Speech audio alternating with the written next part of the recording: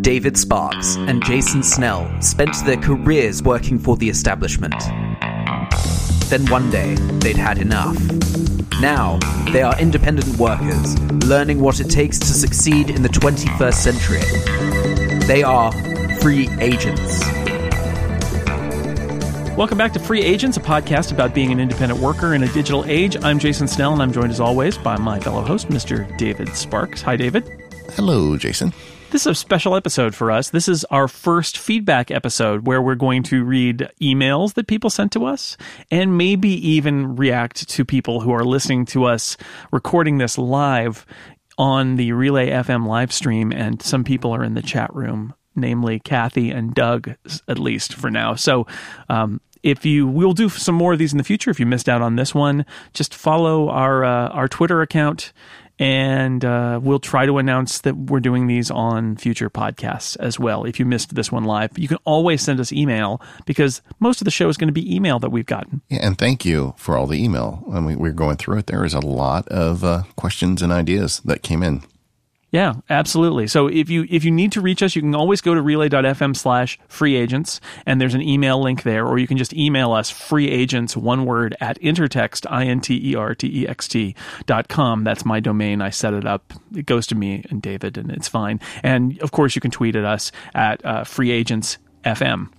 That's our Twitter account. That's how you can be on the next feedback show. You know, as a meta feedback, I just wanted to thank everyone for all of the nice words. We've had so much positive feedback. This is a new show. Jason rarely starts new podcasts. I'm an old hand at it. Once a month. You know. I do. Last one I started was 2009, so whatever. But everybody's been really supportive, and I'm really happy and very excited to be doing this show. So it looks like it's got legs. You're stuck with us for a while, gang. Yeah, the feedback has been fantastic, and we appreciate it. And we've heard from a lot of people saying, I'm not even a free agent, or I'm not thinking of it, but I have this other circumstance in my life, and we'll get some of these letters in a little bit. And that was applicable to what I do, even though I'm not quite what we were initially maybe intending, and I love that. That's really cool too. So thanks to everybody. It's a new show. We're still finding our way. This is episode 9, so we've got a long way to go. But we appreciate all the nice words so far. So the first feedback we had was from Matt, and he asked about tools for capturing ideas. He said, hey, thanks for putting together the show. Do either of you have suggestions on resources and tools, digital, of course, for getting an idea out of my head and into some kind of malleable system? That's a good question. I mean, we talked about that briefly. For me, I use mind mapping a lot. So I have an app called MindNode, and there's a lot of good mind mapping apps, so get whatever one you like. But I like MindNode because it's simple and easy, and it syncs across all devices. And I really believe in that idea that your subconscious mind solves a lot of problems for you. So having MindNode in my pocket on my phone or my iPad or my Mac at any time makes it really easy for me to capture ideas and just kind of build things that way. How do you do that, Jason? I got to say, this is one of those cases. There's an episode of Upgrade that maybe I'll put in the show notes, where I talked to Mike Hurley about my personal filing system, my personal organizational system, and that's a joke because I don't have one. And I do have one, but it's not one that is anybody who really focuses on productivity would consider appropriate at all. So my question my answer for this is very similar, which is, I use my phone like you would a notepad if you're one of those people who carries around a notepad and writes things down in it when things strike you. I do that on my phone. I use notes, actually, or reminders, depending. If I have a story idea, I'm walking around and I think, oh, that's a story I should write for my Macworld column or for 6 Colors or whatever. I have a story list in reminders, and I just write it in there enough that I can jog my memory about what that idea was. If I'm working on something that's a little more detailed and I want to collect things somewhere, I will open notes and write down a few lines of it. I've got notes about things that I want to happen in my novel, or ideas for new novels, or ideas for new podcasts, or whatever. Those all generally go into notes, and then that means that when I'm at my desk, they're there too. If I'm writing a story, something that's got some complexity in terms of the outline. I got to say, I'm old school there too. I will open a text file in BBEdit and I will just start putting things down in order in the file. And then that is usually the file I write in, and that stuff just stays at the bottom. And as I'm writing, the prose comes out and that stuff gets gobbled up when I cover it. So I'm not using a system. A system might be for this, just like for my to-do in general. A system might actually serve me better, although I've tried in the past and I've always sort of failed to stick with them. There may be one out there that's for me, but I always think spending more time working on my system is more time that I'm not working on my work. And so it's always very hard for me to commit to spending more time on organizational stuff. Yeah, I think that's one of the slippery slopes for the independent worker is figuring out where it makes time to spend time on infrastructure and when it makes sense to just start cranking widgets. And it's, I think what they say, water finds its own level. I mean, for the type of work you do, the system you have works fine. You don't need a super complicated system. For the legal side of my stuff, if I miss deadlines, stuff really falls off the wheels. The wheels fall off things. So my business is fairly deadline oriented too, though. For me, I put those on a calendar. Honestly, I put my deadlines on a calendar. There are events on a calendar that say this thing is due, and I see it there. And this is when Mike laughs at me. Mike Hurley laughs and says, "Are you kidding? Is that your system?" But that is my system, honestly. But are you missing deadlines? No. Okay, so it's working. So really it comes down to, make it as simple as you can, but not so simple that it doesn't work. And if you find that, then roll with it. If it starts breaking, then start looking for something else. But thanks, Matt, for writing in. Yeah, absolutely. That was good stuff. And I don't know if we helped at all, but there it is. Let's go to, Todd wrote in. I think this came on Twitter, and Todd said, "I love the cast, love the show. I don't quite get the spy theme, though." I think referring to the theme song, which is by Christopher Breen, who has written many a podcast theme song over the years, my old colleague from Macworld, who works at Apple now.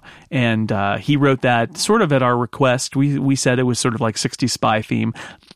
Honestly, correct me if I'm wrong here, David. The idea was just, we thought Free Agents was a fun name because it does say who we are as we're out there. The idea of a free agent, somebody who is able to act on their own accord.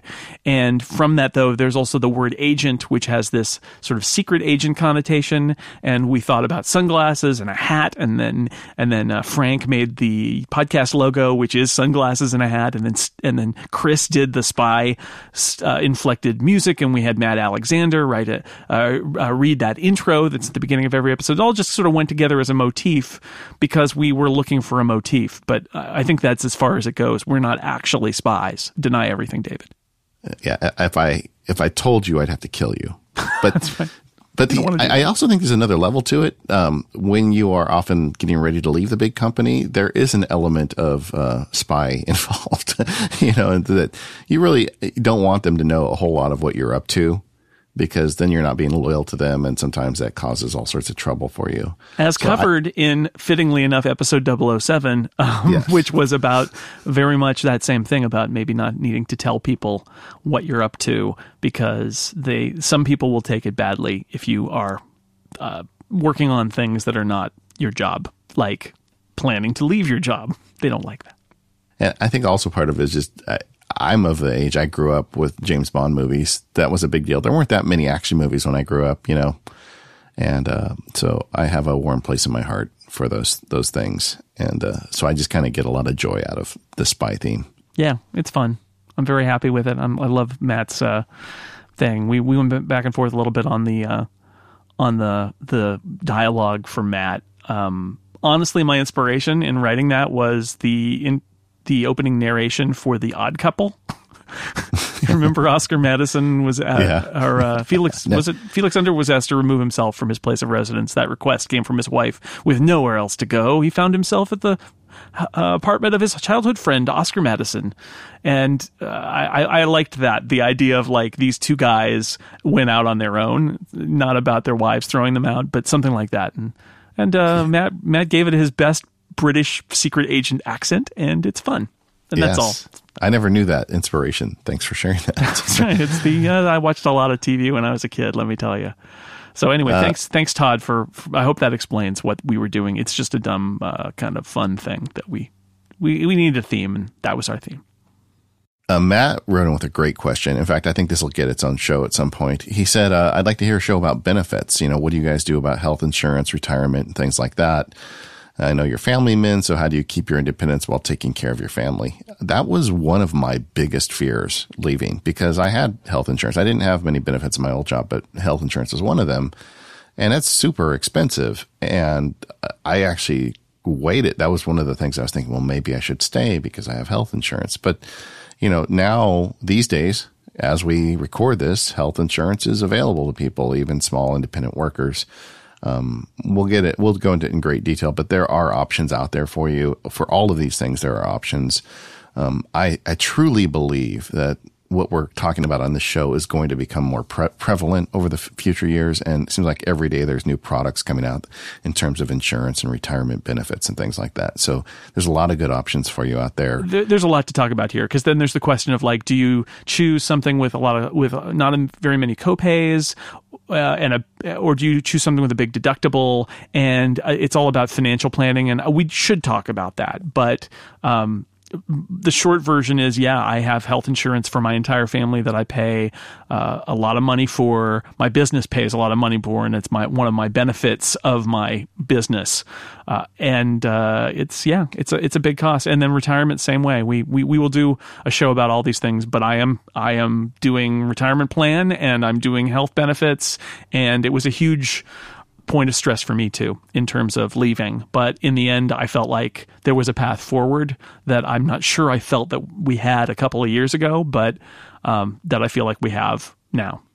That was one of my turning points, because I was really stressed about it. And at one point, my wife said, "You know what? Screw it. If there's a big problem with insurance, I'll go get a job somewhere that has insurance for the family." It's like she took that weight off of me with that off. She never had to, right? But it really helped me. Which maybe is another show about support from significant others. That'll be our super touchy-feely episode. Yes, it will be. I'll just record it in a warm blanket. That's right. Well, I'll be under, we'll both be under blankets hiding from the world. Yeah. So Marcus wrote in and said, you might want to talk about the consequences and possibilities of closing a business. We had a family business that collapsed due to one of the principals getting dementia. The result was a bankruptcy. After the dust settled, I restarted out of the ruins. I've learned the only final thing in life is death. With life, there's hope and a way to turn it around, even if it's by the skin of your teeth. I thought this was a really great letter. We didn't, neither of us has really experienced something like this in terms of closing a business. So I don't know whether we'll be able to address this or not, but I really like Marcus's message here, which is he felt like kind of his business was over with a bankruptcy. And in the end, I found it pretty inspirational that he says, as long as you're alive, you're kicking, and you're able to turn it around and make it work. Like he said, by the skin of your teeth. That is a very common experience. I mean, as a business lawyer, I have many clients that have gone through, multiple failures before they found the right thing. And there's a personality trait where you just keep pedaling. You don't stop. And if something fails, there may be a discussion there to have. Maybe we'll bring somebody in that's been through this a few times. Let us know if you're one of those people. But I think it takes a recognition to know when to abandon ship or when to keep, fighting, and what you do with that. I definitely think there's a show in that. So let's keep that one in mind. And thanks for Marcus for sharing a very nice email too. We heard from Jacob. He said, I'm a different kind of make your own schedule worker. I'm a pastor in a job that faces many of the same challenges you discussed on the show. On top of that, I'm taking a year off to take care of my newborn son and launch a blog, which puts me firmly in the startup freelance world. I would love to hear more on the show about unplugging, disconnecting from work, taking breaks. It's interesting to me because the Mac Power users, we have a massive following from preachers. There's a lot of folks out there, and we've heard from Buddhist, Jewish, Christian, you name it. There's a lot of folks out there that it is almost like an indie mentality out there with a lot of these preachers. So, Jacob, you're not alone, and unplugging to me is one of the biggest challenges. How are you dealing with that, Jason? It's really hard. There's definitely a whole show or more than one to do about it. And we've got some other letters that touch on this too that are coming up. It's a constant challenge. I try to balance it. One of the nice things about working at home is that I can kind of work when I need to and not work when I need to not work. And it's a constant challenge of making myself present for my family when they're around, but it's also being aware of my needs, and taking breaks is an important one too. That I have those moments where it's the middle of the day and by all rights I should be working, and I don't feel up to it, like I'm not feeling well, and giving myself permission to take a break, giving myself permission to lie down for an hour because I'm not feeling great. And that's a challenge, right? Because it's my bed's right there. It's not far away. I could just go get under the covers and sleep the day away. So I have to give myself permission to do that if I feel like, no, it's okay. And that's hard, because then I've got a little internal boss, basically, who's telling me to get back to work. Yeah, it is funny how you escape one jail and then you build a bigger jail for yourself. That is not an uncommon experience. I think we are all struggling with that. That's one of the reasons why I like doing this show, because there's a constant balance of family time versus me time versus work time. And for me, it's between the two different businesses. And I'm not going to claim to have it all figured out, but I that never stopped me before from talking about it. So I think part of the situation is awareness. If you're not aware that you're not taking into consideration when your downtime and disconnect time is, then you really are headed for a crash. Yeah, much more on this. This is like a little sampler episode where we're getting ideas. We're going to talk about some stuff more. It's fun. This episode of The Free Agents is brought to you by SaneBox. Use SaneBox to clean up your inbox in minutes. Sign up for a 2-week free trial and get a $20 credit at sanebox.com/freeagents. When you're trying to run your own shop, one of the things that can crush you is email. Jason and I even did an episode on it.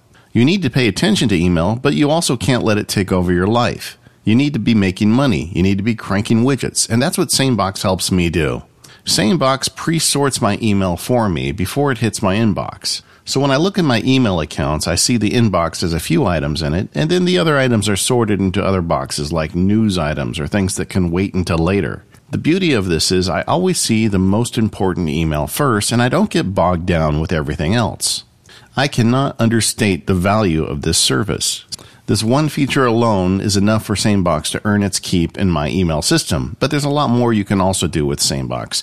SaneBox has the ability to defer email. For instance, I have a defer box in my legal folder called Monday, and if an email comes in and I want to put it off until the following Monday, I just drag it into that box and it disappears. The following Monday morning, it shows up ready for me to deal with it. You don't have to use just days of the week, though. You could say defer it 2 days or 3 hours or a month, whatever. There's also a service through SaneBox called Sane Reminders. When I blind copy an email to 1 week at sanebox.com, if the person I sent that email to doesn't reply to me in 1 week, SaneBox sends me a reminder. This is really great, like when I'm sending a client a new retainer agreement or sending a proposal to another lawyer. I no longer have to track whether or not I get a response, because if I don't, SaneBox will remind me. There's also the Sane Black Hole that allows me to get junk mail out of my life forever. It's like magic.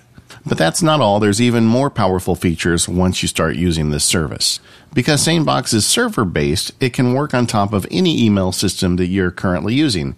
You don't need to buy a special app to make this work.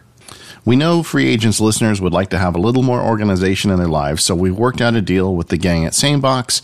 Go to sanebox.com/freeagents today, and you'll get an extra $20 credit on top of their 2-week free trial. You don't have to enter your credit card information unless you decide to buy, so there's really nothing to lose. I love this service, and I bet you will too. Check it out today and get your email finally under control. That's sanebox.com/freeagents. So David wrote in, not you. There's another one? It turns out.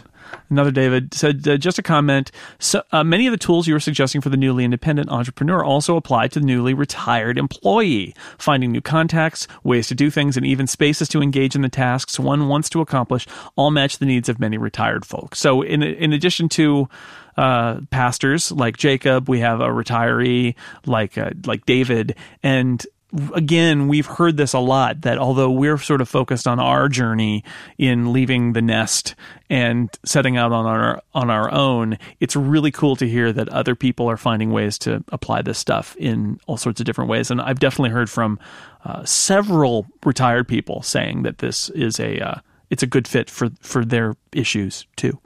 Yeah, one of the most interesting things about this show is the number of people who are not newly independent free agents or thinking about it, who are getting good stuff out of the show. That makes me happy. That warms the cockles of my heart. Mm-hmm. The cockles. The cockles and muscles. Hannes wrote, in episode 4, you hit on something that is especially important for me as a free agent. Not only do you have to choose from the various alternatives, like working at home or the office or where you meet clients, but you have the freedom to reject a project because you want to work less for a couple of weeks or enjoy more time with your family, or can choose to take on even more projects and overwork because you feel energetic and want to get a little more money. A lot of my work is similar to the work that I did as an employed consultant, but it is the kind of freedom that really makes me this a difference for me. I get a job offer as a manager. Sometimes I look at these offers, but so far it hasn't worked out because I couldn't accept the loss of autonomy. Yeah, that is a big piece of it for me. Yeah.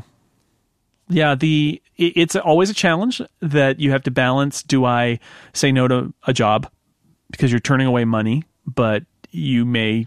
That's something you need to do. You can't say yes to everything. We said that, I think, in our first episode. And then there's also that other thing, which is like, yeah, I do want to take this on because I want the money, or I have a little more time in my schedule.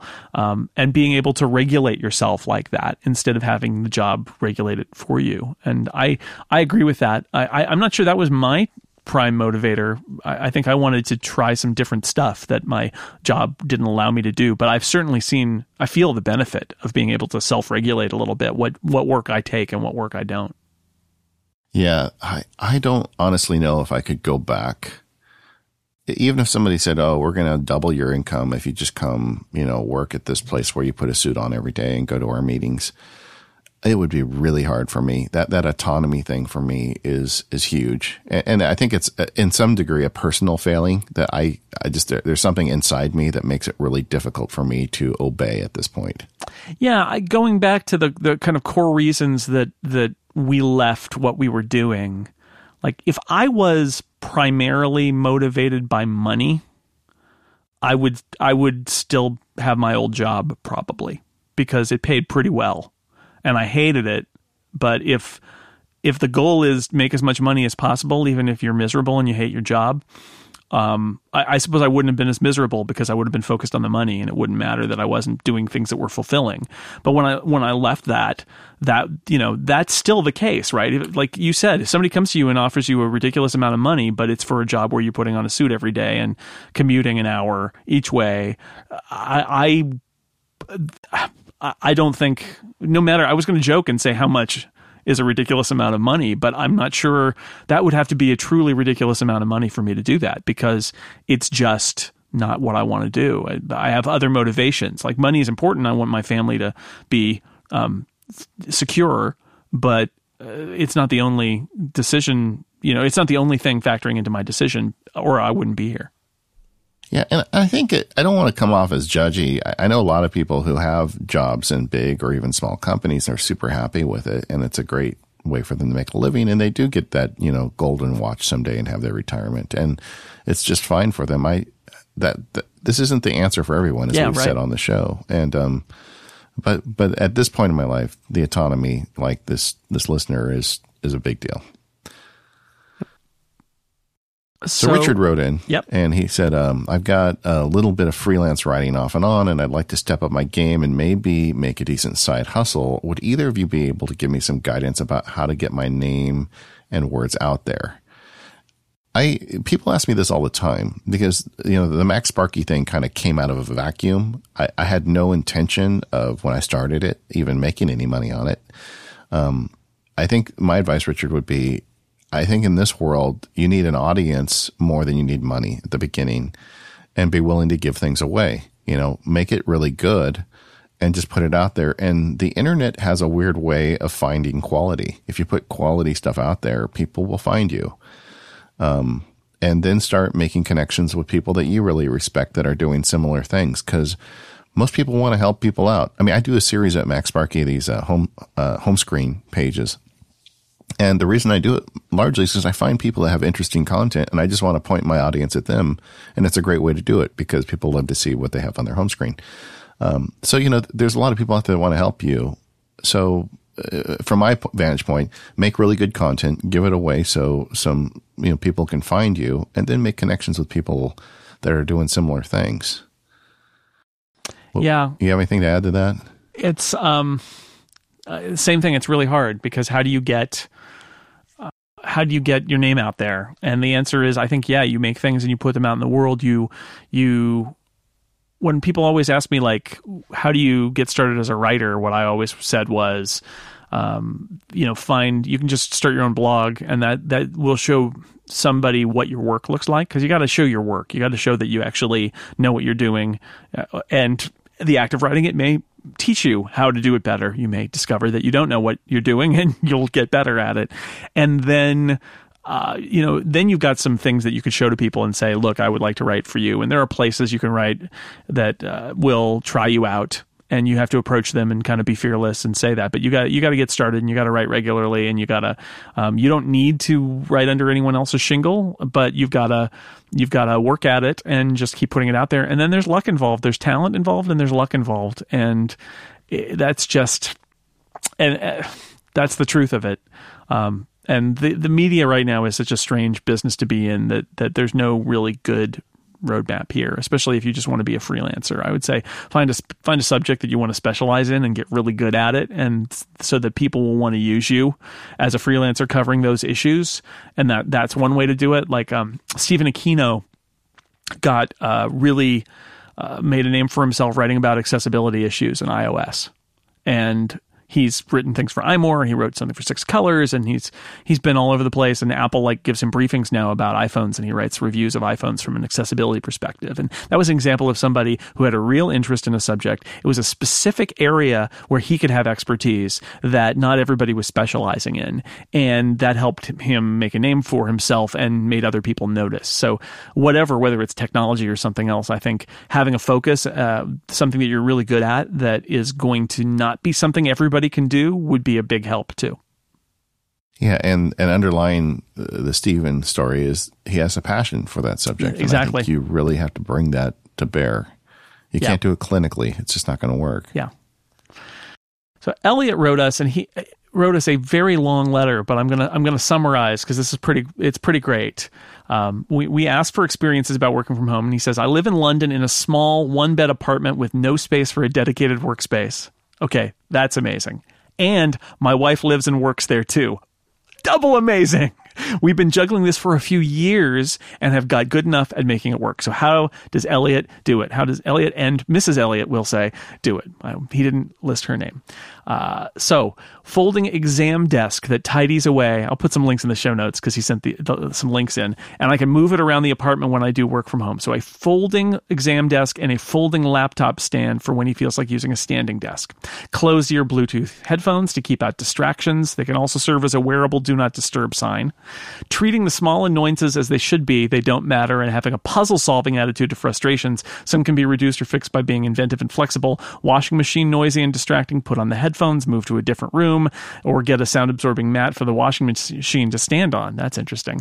Squeeze in some exercise in the day to break it up. Even 10 minutes of yoga or a 7-minute workout with coaching from apps I find helps. Work at a different coffee shop or two every day for a couple of hours. I'm fortunate there's 5 or more coffee shops within a 15-minute walk. That's the advantage of being in London. But even I have a couple within 15 minutes of me. Unlimited 4G Wi-Fi hotspot with good coverage is part of my phone plan for out-of-office work. This helps me feel more secure as I'm not using maybe unsafe or slow coffee shop Wi-Fi. Keeping perspective and comparing things to how they could be far worse. For example, I sometimes get frustrated at the 10 minutes it takes to set up the folding desk workspace in the bedroom, but I'm comparing that 15 minutes to a mythical 0 minute getting ready for work time. I feel better when I remember to compare those 10 minutes to the old commute. 10 minutes setting up the work area beats a 1-hour commute every time. And the biggest thing is to have a very understanding, flexible, and tolerant partner and being extremely grateful for them. So I hope this helps. Thank you, Elliot. That was pretty great and kind of inspirational. Like, he is making He and his wife both are making a workspace in a place that has no room for a workspace, and they're making it work, which is awesome. Yeah, a couple things I got out of that. One was getting out of, if you work from home, getting out to the coffee shop once in a while or something like that. Especially if it's claustrophobic and you're like, this is an enclosed space, right? So he gets out for an hour or two. Yeah, another one that people always talk about Starbucks, but a public library is not a bad place either to stop and work for a while, and those are everywhere. And I'm going to make a note too when we talk about the supportive spouse show, because like one of the things when I started, and I was telling people I'm going to be working from home as much, if not more, than I'm in an office, everyone said it'll never work. You and your wife will drive each other crazy. So I've got a year and a half in on that, and you've got some time in on that too. I want to talk about that when the time comes. All right. Do you want to share about Bonnie? Yeah. Yeah. Bonnie says she works from home, working in an office after years of working in an office, and she still works for a company 8+ years, but the web work she does allows her to work anywhere and that has an internet connection. So I go back to my home in San Diego where I live with one son and his family, and from Maine where she spends the summers, and she brought her laptop back and forth. She has a docking station. She works during the day while everyone at work is logged off, and when they all came home, she gets to know her grandchildren that way. It's a win-win. Remote workers, not just indie workers, can learn a lot from your show too. So I will never go back to having a commute. You're right about the time, the money, and the energy wasted with a commute. That's kind of an interesting point. We were talking about pulling the ripcord and getting out of the company. One of the things we've never raised is, if you're not happy, is it possible to get some of the benefits of being indie, that is, the autonomy and working from home, combined with the benefits of working for the company with the insurance and those types of things?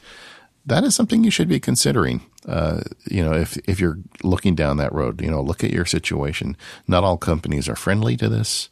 Mine wouldn't have been. I don't think yours would have been really either, or just the way yours worked out. We had a lot. So at Macworld, we had a lot of remote people. We had a couple people in Portland. We had a couple people in the Bay Area. We had people on the East Coast, and it was actually pretty great. And then there were managers at the company who hated it and wanted everybody to be. They especially hated people working from home who also would come into the office. So we had 100% remote workers, and then we had some people who would work at home a day or two a week, and that's sort of a different issue. But if you're 100% remote, I thought those people were great. But I am a wild person in that I had at several points thought to myself that we should maybe not have an office and that everybody should just be a remote worker, because virtual offices and using the internet is, I think, where it's going. I think that's where we're going to get, because real estate is expensive, and I'm not sure companies need to spend money on it in many cases, and you'd be better off with spending money giving people a co-working facility allowance or something like that and letting them choose to use that or just work out of a cafe. And I feel like that's where we're going in the 21st century. So I appreciate what Bonnie wrote in about. It's yet another kind of category of people we hadn't really anticipated when we started the show, but that I think is it's true. If you're especially making your own hours to a certain extent, but you're also managing your time and figuring out how to set out a workspace for yourself, even if there is an office somewhere and you're just not in it. Yeah, and a distinction point between Bonnie and Jason, which stands out for me, is, Jason wanted to do different things. Part of this journey for you was to try some things that weren't possible working for the big company, whereas it sounds like Bonnie's pretty happy with the work she's getting. And that's, if you're in that situation, that may be a good solution for you. Yeah, I probably could have gone to the bosses and said, look, here's what I want. I want to change my job. You can pay me less money. I want to work at home and just write for you. And they might have gone for that, but I didn't want to do that. It's like, I didn't want to do that. I wanted to try something new. So it was a little more than that. But I employed so many people who were 100% remote workers, even though we had an in-office workforce. Macworld at one point was more than half remote people. And it was great. It was great. It's not for everybody. And everybody we had as a remote person was basically somebody we'd worked with for quite a while before we made them a full-time remote person. Either they were in the office and then they moved, or they were a freelancer for us and then we made them a remote employee. But because, again, not everybody's cut out to do this. So we wanted some level of comfort with them. But well, and I think part of it is you're a fairly enlightened boss on that. I think there's some places like where, I said, I'm the wacky one, right? I think a lot of places don't trust people to work at home. If I can't see you, I don't believe you're working for me. People are like that. I don't like those people, but people. And if you want to go that direction, you've got to produce. I mean, no doubt. And to that extent, our show is kind of helpful for those folks because a lot of the issues we discuss here are how do you produce? Well, yeah, if you're not visible in the office appearing to do work, which I think is a thing that happens, right? You're present and nobody knows if you're actually working on things, but you're present, then a lot of questions disappear because you're visible. And if you're invisible, then the only thing they have to go on is your work. So you've got to come through. There's no doubt about it. All right. Okay, David. There's who is not one? you. I checked. It's also still not you. David wrote in and said, I would like to hear you talk about methods to schedule unschedulable things. Unschedulable. Scheduling the unschedulable. That's a tough request. He says, I'm a web programmer working from home. I've worked in companies before. I even had my own company with friends, but solo life worked better for me for some reason. So I made the move to work solo last year. The problem is I feel like programming something often takes more time than expected and sometimes less. I've had the feedback to always schedule more than what you think initially, but it feels scammy to put more time in the estimate for not work hours. And it actually looks bad if you stumble onto a client that somewhat knows a little bit about how much time the task is supposed to take. I always run out of time and end up having a bottleneck. As much as I can explain the situation to the client, in the end, they're not satisfied because the predefined delays are never respected. What would be the solution? How do you schedule something that requires an undefined amount of time? A couple ideas. One is, can you turn it into a flat fee kind of thing? It may not work for the type of work you're doing, but if you can, then you don't have to be responsible to them for hours. And it takes hours out of the equation. So they feel like they're getting value for services and they don't need to know how much time. And if your price is a little high, if it equates to the higher number of hours, then so be it. It just takes hours out of the discussion. And I think that works really well for some businesses. It doesn't work for others. Another is to break it into components. A lot of people do what they, putting my lawyer hat on for a minute, they do what they call master services agreements or an MSA. And they'll say, okay, you're going to be my client. You're going to agree that, we have certain terms of how you pay me and what I do, but then we have little scopes of work. And maybe the first thing I do is an assessment for you. Or then, like if you're doing web development, I'm going to do your e-commerce platform or whatever. And you break it into smaller pieces. With the smaller pieces, it's a lot easier to get an accurate estimate and do things, on a more tight budget. And then you may find you don't need to add additional components later, or you need bigger components later, but it removes that whole delta between what I initially thought we needed and what actually happened. If you can break into smaller pieces, that would help. Yeah, there's no good answer to this, but my thoughts are similar. I think, delays, one of the things is I think you need to imagine when I always under promise and over deliver. That's the bottom line. So if you're thinking of a task and it could be done in a week, but if there are problems, you in your history, in your experience as a professional, there occasionally it balloons and it takes a month. I think you have to say that. I think you have to say, this might take a month. I'm hoping it will take less time, but it might take a month. I think you need to make that clear. And then in terms of work, the question is just, are you being treated fairly? Are you charging by the hour or are you charging by the project? Charging by the project is better. They know what the value is of the project. And then you need to figure out if it balloons into something that's way more than you thought, if you are going to be hung out to dry if you charged a certain amount, and you need to protect yourself that way too. So communication and letting the client understand that this is variable. We're not sure how it's going to go, and under promising and over delivering. I mean, I don't think anybody's going to complain if you do it in a week. And I know sometimes you feel like, well, I told you it would take a month. It only took a week, but I'm charging you the full amount. It feels like you're ripping them off. You could also view that in a different way, which is, look how fast I did it. So, you're paying for fast work, and it turns out that this was faster. I don't know. I mean, or you just make it hourly with a cap and say, this is my hourly rate, and I promise that I'll not charge you more than this. But if it's easy, then you'll pay me less. There are lots of different ways to do it. It's sort of what you're comfortable with in terms of what the job is and what your possibilities are. Yeah, and hourly saying not to exceed. Like, I'm going to charge you hourly, but it won't exceed X. And that X can either be an integer with the word hours after it or dollars. Yeah. Another thing I do with people, because a lot of the work people will call me as a lawyer and say, hey, this contract, we will really want to get it back to them right away. And so it's suddenly a rush. I was just telling you before we started recording, I had like 3 of those in the last couple of days. So my life has been upside down.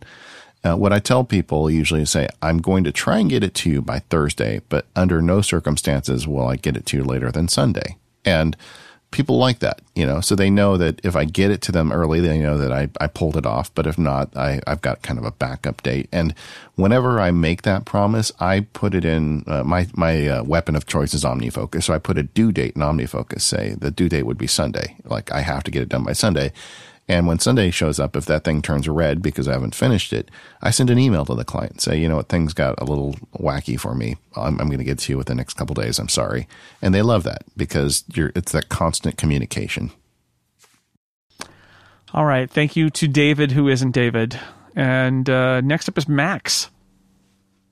Yeah, Max wrote it, and he says, as a self-employed lone worker, having the opportunity to listen to other self-employed people talk honestly about their working lives and how much they cope with obstacles and guidance is not only fascinating and educational, but reassuring. Yes, we're all in this together, Max. He says, Jason, you mentioned the implications of accepting social offers. I think you were talking about lunch when you had planned to be working and how uprooting you can be for your physical and mental schedule. It'd be interesting to hear how you guys manage the irrational fear of socializing rather than working, i.e. being human versus making money. I'm in my 7th year of being self-employed, and financially I'm in a great place, but the fear of not working is still something that bugs me daily.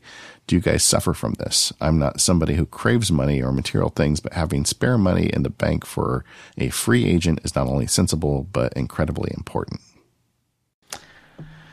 Yeah, I know exactly what Max is talking about. I actually know the lunch in particular that I talked about here, and it was an incredibly useful lunch. And I still think about it, but sometimes it's just my wife is home at lunch. She's got a long lunch, and we go out to lunch or something.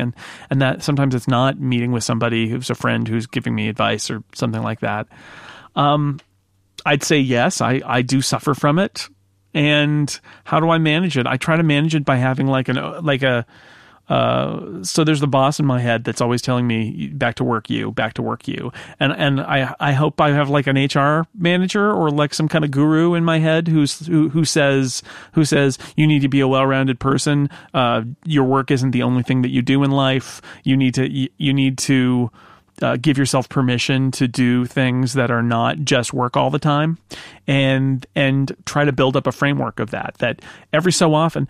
Look, if somebody wants to go out and do a 2-hour lunch with you every day, that's you got to say no, right? But if it happens once every 4 months or something, or once every month, then you just have to keep perspective on it. And it's the same about things like getting out of the house, walking the dog, which I do, stuff like that you need to make time for that and give yourself permission to that too. You need to look at the big picture, I think, up front, because when you're in the moment and you're working, it's very hard to step away. But if you think to yourself, no, you're going to go out for a walk with the dog every day, and I haven't done this for the last couple of weeks, and I feel bad, and the dog is mad at me. But if you give yourself permission up front that every day you're going to do this, then yeah, you might realize you have a lot of work, but one of the things on your mental list for the day is got to get out of the house with the dog or whatever. Yeah, and that serves the long-term goal too of staying healthy and sane, so you can keep making money.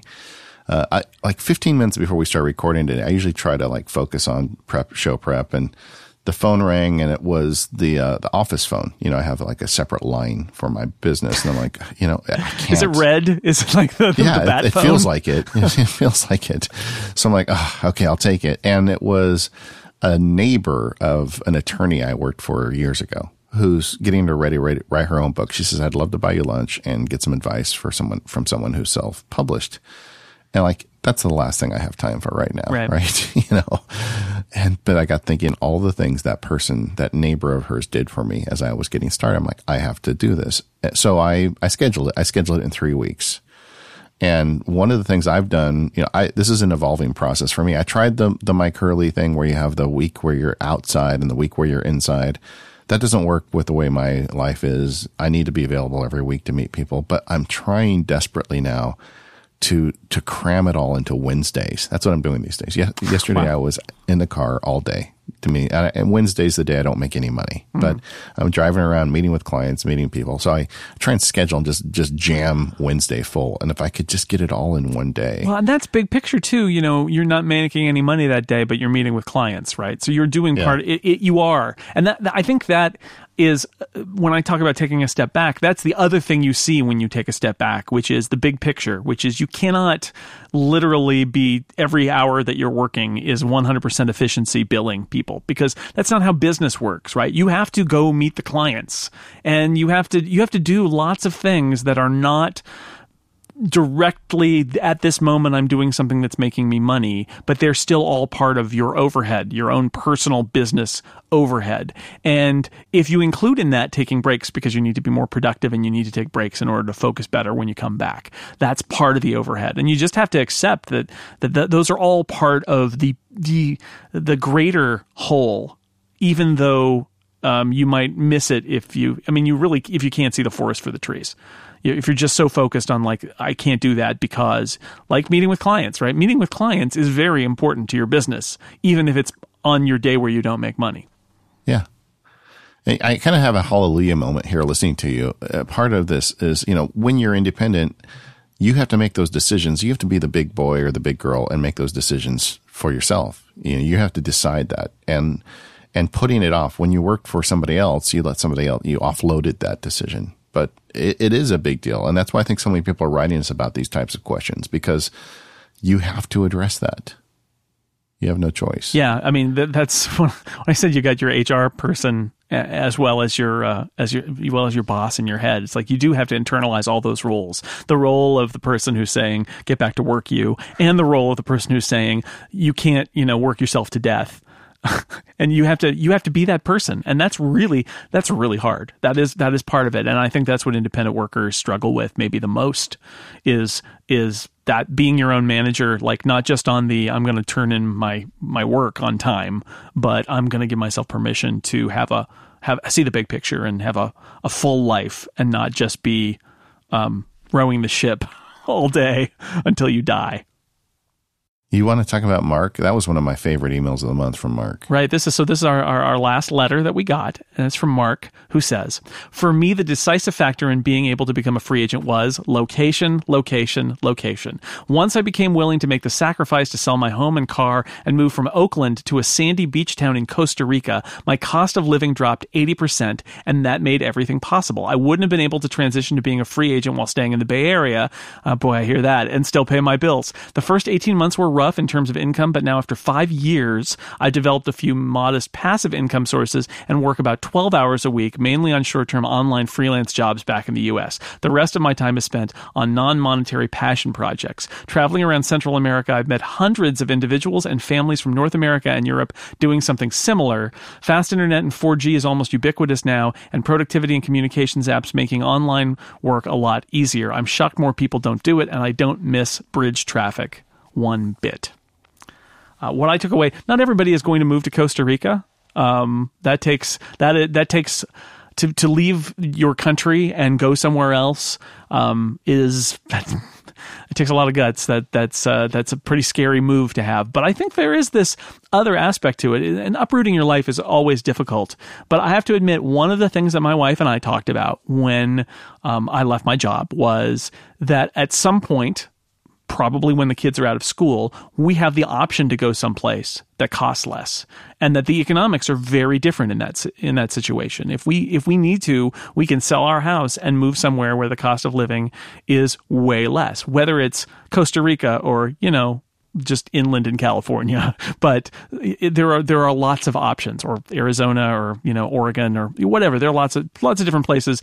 Almost every place in the United States is cheaper than where I live, and probably most places cheaper than where you live too. So I love the idea of the internet and fast available broadband being available so that somebody like Mark can move to the sandy beach town in Costa Rica and kind of live the dream. It's pretty amazing. Yeah, and it never occurred to me to go to a different country. That's why I like this email so much. But yeah, why not? Maybe that is part of it, and we never discussed it. But that is something to consider. And I'm sure there's people listening that have also pulled this off. One of the things I got out of all of these emails, we didn't cover them all, but there was some great feedback in Twitter and even in the chat room right now. There's a real community around this free agent thing, and there's a lot of people trying to figure it out. And we're going to come back to you on that. I've got some ideas. Jason and I are going to talk about some ways to help kind of pull people together on this. Yeah. Well, we did our first feedback show, Jason. That's it. That's a lot of letters. That's like all the letters we got, and I appreciate it. But you can send more. We will do more of these. Our plan is to mix these in along with the interview episodes every so often, and answer questions and read your feedback. And also, you can listen live. We'll warn you that those episodes are coming, and you can listen live and interact with us in the chat room. We've got some great people in there now. Kathy has been talking a lot about. She talked about clients and the expectation from clients, which was pretty cool. They're talking right now. There's a conversation going on about the differences between husbands and wives who are independent workers. And I hadn't really thought about that, but that's an interesting point. If there are differences in terms of, but isn't that just societal differences? Maybe so, but we have to deal with society. So there's a lot of interesting stuff happening in the chat room, and I hope we'll have some more of that the next time we do one of these too. Will do. So in the meantime, if you want to get a hold of us, we are on Twitter as Free Agents FM. Where else can they reach us, Jason? You can go to relay.fm/freeagents, and there's an email link there, or you can just email us freeagents, one word, @intertext.com. But that link is on the Free Agents page at Relay, and those are the best ways to reach us.